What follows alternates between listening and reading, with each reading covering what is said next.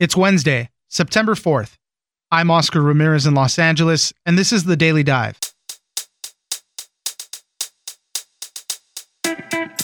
A weakened Hurricane Dorian is headed northwest, and the threat to South Florida has diminished after claiming the lives of 5 people and devastating the Bahamas. The next spot for worry could be coastal Georgia and the Carolinas. Andrew Friedman, deputy weather editor at the Washington Post, joins us for more on what to expect from Hurricane Dorian. Next, a mysterious tragedy in the California Bay Area, where a diving boat caught fire and sank, taking with it 34 people. Most of them were caught below deck when the fire broke out and likely had no means of escape. Only 5 crew members survived when they jumped off the boat. My producer Victor Wright joins us for what we know so far. Finally, the Trump administration has reached an agreement in principle with the Taliban to withdraw over 5,000 troops from Afghanistan over the next 5 months. It would all depend on the Taliban meeting certain requirements, such as a reduction in violence in the area. Deirdre Shesgreen, foreign affairs reporter at USA Today, joins us for concerns and details about this deal with the Taliban. It's news without the noise. Let's dive in. Be prepared. Be prepared. This is a hurricane. As the president said, we've not seen such power in a hurricane, 185 miles an hour. That's a Category 5 and going towards whatever the top of that is. Joining us now is Andrew Friedman, deputy weather editor at the Washington Post. Thanks for joining us, Andrew. Thanks for having me. We're going to be talking about Hurricane Dorian. It was just pummeling the Bahamas over the weekend. Everybody's looking for what's next. We're looking at the trajectory of the hurricane, and it doesn't seem like it's going to make a direct impact on Florida, and we're looking forward to what's going to be happening after that. Let's start off there. What is the trajectory telling us? And then we'll talk about Dorian and the big impacts that it had on the Bahamas. So the trajectory now looks like it'll probably bring mostly tropical storm force winds and a few hurricane force gusts potentially to the Florida coast. It's pretty much paralleling the coast, moving a little bit closer, but the shape of the coastline kind of makes it so that it's hard to hit Florida while traveling to the northwest. You just sort of have to picture the peninsula. So it doesn't look like it's going to be a major deal there, although a wobble to the west could put some in more danger than is currently expected. I noticed you mentioned that in your article, in your write-up about the hurricane, the wobble. It could wobble to the west or wobble to the east, and that could make all the difference in the world right there. Because some of the predictions for this have been a little bit uncertain. We just don't know exactly where it's going to head next. The predictions have really been based on the different factors that tend to steer such storms. And the amazing thing is, like, hurricanes are nature's most powerful and largest storms that we see. And yet they're incredibly fickle. They're steered by internal dynamics. They're steered by cold fronts and high pressure areas and respond a lot to the world around them. So this one is now moving towards an area where a high pressure area that was putting it on a westerly path is now weakening. So it's kind of going towards that weakness, and it'll get picked up by an area, sort of a trough of low pressure. It's just that the questions have been like, exactly when does the stall end? Exactly where does the turn northwest happen? Yeah. Exactly what happens with these other turns too. And that's exactly what happened with the Bahamas. It just stalled out over there for like a day and a half. The strongest point that it had, it was a Category 5. It's now weakened down to Category 2, and we'll see where that keeps going. But the Bahamas were just in it for a long time. We've never actually seen a storm, at least that we can recall, that was so powerful, stalled out over one land area for so long. This was around 40 hours of major hurricane conditions, so Cat 3 or above, on Grand Bahama Island, which is where Freeport is, and many other locations had a day-long barrage of extreme winds, storm surge flooding. It's unimaginable what that was like and how that compounded the damage potential, but the images coming out of there, the early images, are not encouraging. They're saying that Dorian has been the slowest moving major hurricane ever observed in the Atlantic. And there's a bunch of other historical points that it's hit. I mean, it's the second strongest storm ever recorded in the Atlantic Ocean. It's setting some precedent here. Yeah, it really is. It was at the high end of the scale. It was tied for first the strongest landfalling storm in terms of wind speed. And it also did something that we don't see often, which is it rapidly intensified, but when it did that, it did it at the upper end of the scale. So it went from a pretty strong 4 to a pretty strong 5 pretty quickly. Usually we see these rapid intensification rates happen down in the lower categories, but this was especially interesting from a scientific standpoint, but really scary. So where are the next big concerns? Obviously, the whole entire coast. The hurricane is going to have an effect no matter where it goes, if it hits a direct hit or not, or if it just kind of rides the coast. But the next big place of concern are going to be Georgia, maybe South Carolina, and then even beyond that, North Carolina. This is going to play out for the rest of the work week, but it looks like once it gets past Florida, really our focus is going to turn towards the Carolinas. There are computer models that are calling for a landfall in one or both of these states. It'll definitely be close enough to bring pretty strong winds ashore and some coastal flooding issues. These are both states that are pretty vulnerable to storm surge flooding. So it's not going to be a storm, at least the way it looks right now, like of historic significance there, but it'll still bring pretty sizable impacts. And for now, as soon as it moves away for the Bahamas, it's going to be a complete point of recovery. There was 5 deaths that were reported. The full extent of the damage is far from clear because, as we've talked about this in the past, you have to wait for all the floodwaters to diminish so you can really see all the damage. And it's for a place that makes most of its money off of tourism. I mean, this is going to be a long time for them to recover before they can get back on their feet.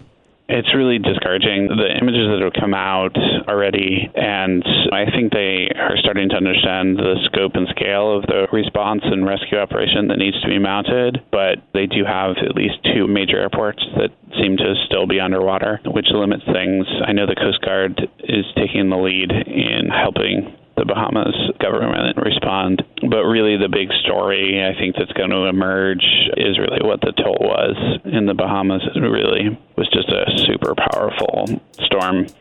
Andrew Friedman, Deputy Weather Editor at The Washington Post, thank you very much for joining us.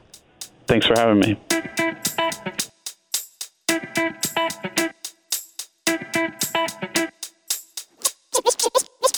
That boat was 75 feet long.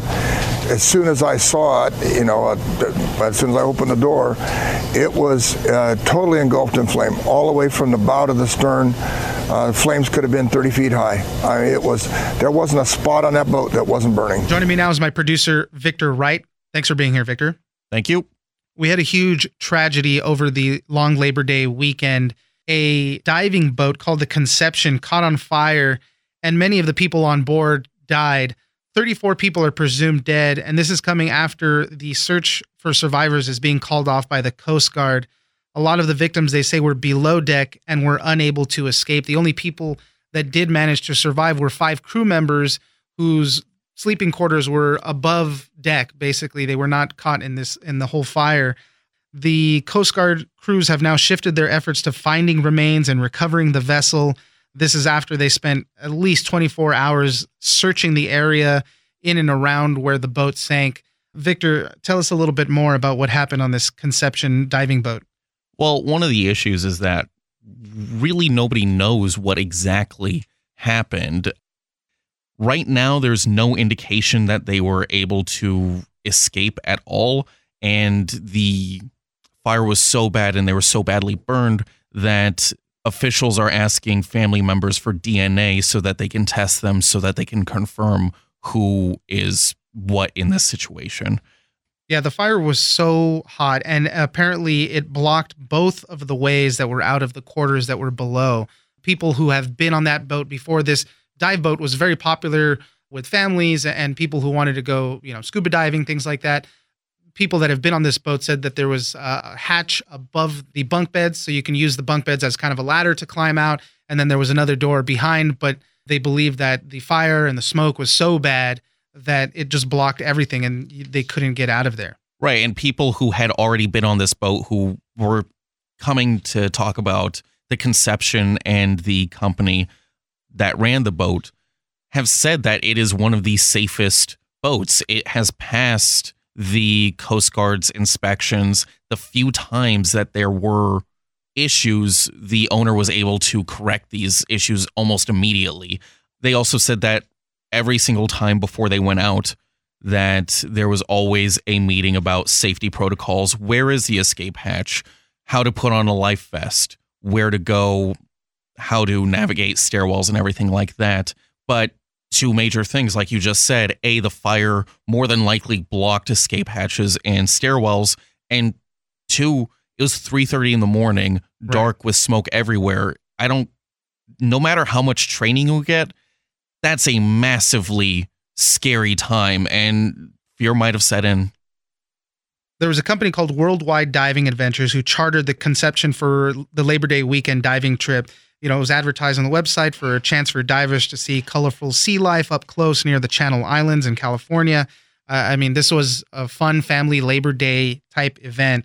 The boat itself was owned by Santa Barbara-based Truth Aquatics, and as you mentioned, they had passed all their recent inspections. Any safety issues they did have were quickly resolved.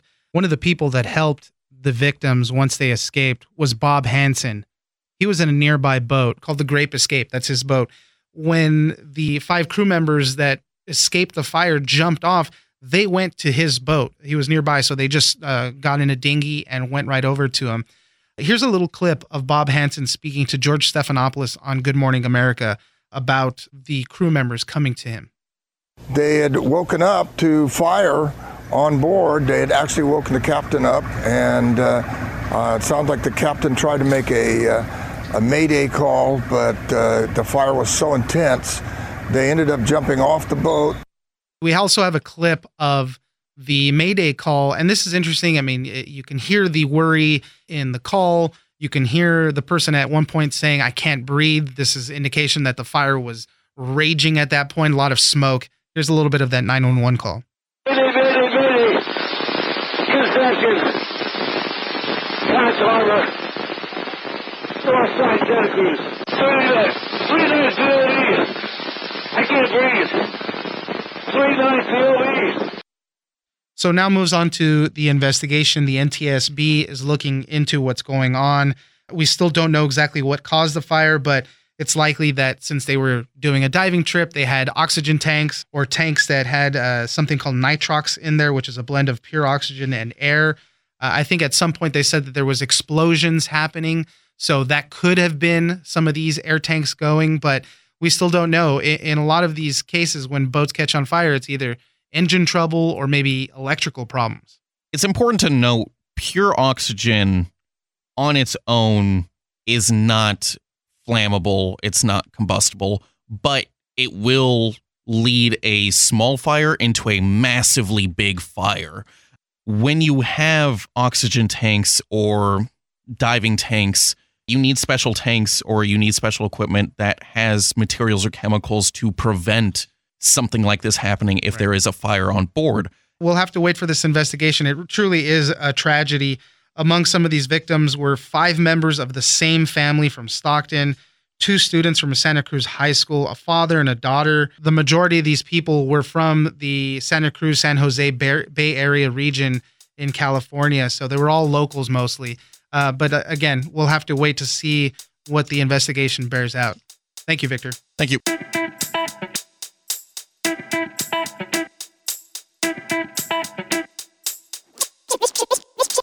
We want peace, and we want our country to be free and liberated. And we want good relation with all countries, including USA. Alas, they had understood that 18 years before. Joining us now is Deirdre Shesgreen, Foreign Affairs reporter for USA Today. Thanks for joining us, Deirdre. Thanks so much for having me. We're going to be talking about this possible deal that the U.S. government is reaching with the Taliban to withdraw 5,000 troops from Afghanistan within 5 months. A little bit more than 5,000. I think we're looking at 5,400 troops within 135 days. This would be the start of what is expected to be the gradual withdrawal of all troops in that area and could end America's longest running war. Deirdre, start us off. Tell us a little bit about this deal and the people that we're making this deal with, the Taliban.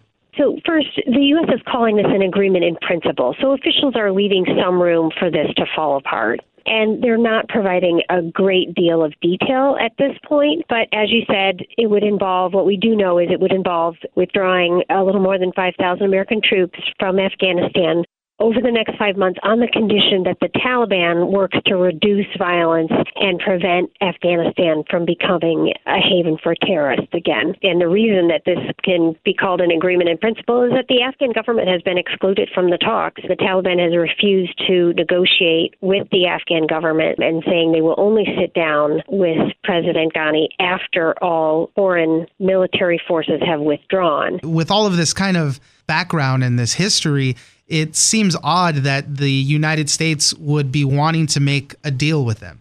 Exactly. The Taliban itself is a militant Islamic group, and critics are saying that the Taliban cannot be trusted to keep to these promises or make sure that Afghanistan doesn't become a haven again for another militant group. You're talking about how part of the deal is a reduction in violence. First of all, that's a little hard to quantify or really hold them to. But hours after this announcement of this deal in principle, then we get news that the Taliban had conducted some suicide bombings against an international compound there in the Afghan capital. And they took credit for it and they said, hey, we're coming from a strong position, a strong negotiating position on this. We're not weak. We're still going to handle our business here. And it's just so awkward for this all to be happening as they're signaling a possible deal. It's happening in the midst of these ongoing attacks. This war right now is a stalemate, and there's a sense that the U.S. cannot win by leaving the current troop levels where it is, and there's not appetite to increase the troop levels to a level where the U.S. could win. So the Taliban controls at least half the country right now, and they're gaining more territory by the month. And this attack that you mentioned, which killed 16 people, is an example of the state of the war. Can you just briefly tell us what are the goals of each side in this long-standing war? Because people just tend to forget. What does the U.S. want to accomplish? What does the Taliban want to accomplish there? The U.S. goals in Afghanistan have changed dramatically over the 18 years that we've been involved there. It started out as a desire to topple the Taliban and chase al-Qaeda out and capture Osama bin Laden. That became a much broader mission after the Taliban fell initially, and they were able to sort of defeat al-Qaeda. It became more of a nation-building mission where we were trying to promote democracy inside of Afghanistan. And under President Trump, the mission is narrowing again, where the focus is more on counterterrorism focuses, where basically the goal is to prevent Afghanistan from being used as a location where terrorists can plot attacks on the West. I think the Taliban's goal here is domestic power within Afghanistan. So they do not have international terrorist goals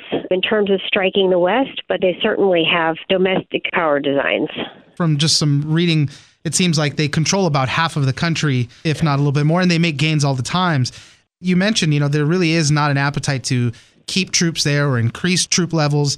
This has been going on for nearly 18 years. There has been the loss of 2,400 American service members, 38,000 Afghan civilians, and it's cost U.S. taxpayers almost $1 trillion, according to researchers at Brown University. So this is expensive. There is a lot of capital loss as far as lives go, and it's just a very hard thing to get a handle on.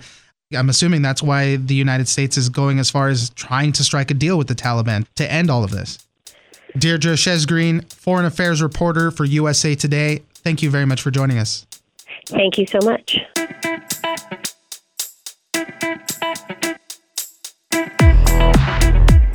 That's it for today. Join us on social media at Daily Dive Pod on Twitter and Daily Dive Podcast on Facebook. Leave us a comment, give us a rating, and tell us the stories that you're interested in. Follow us on iHeartRadio or subscribe wherever you get your podcast.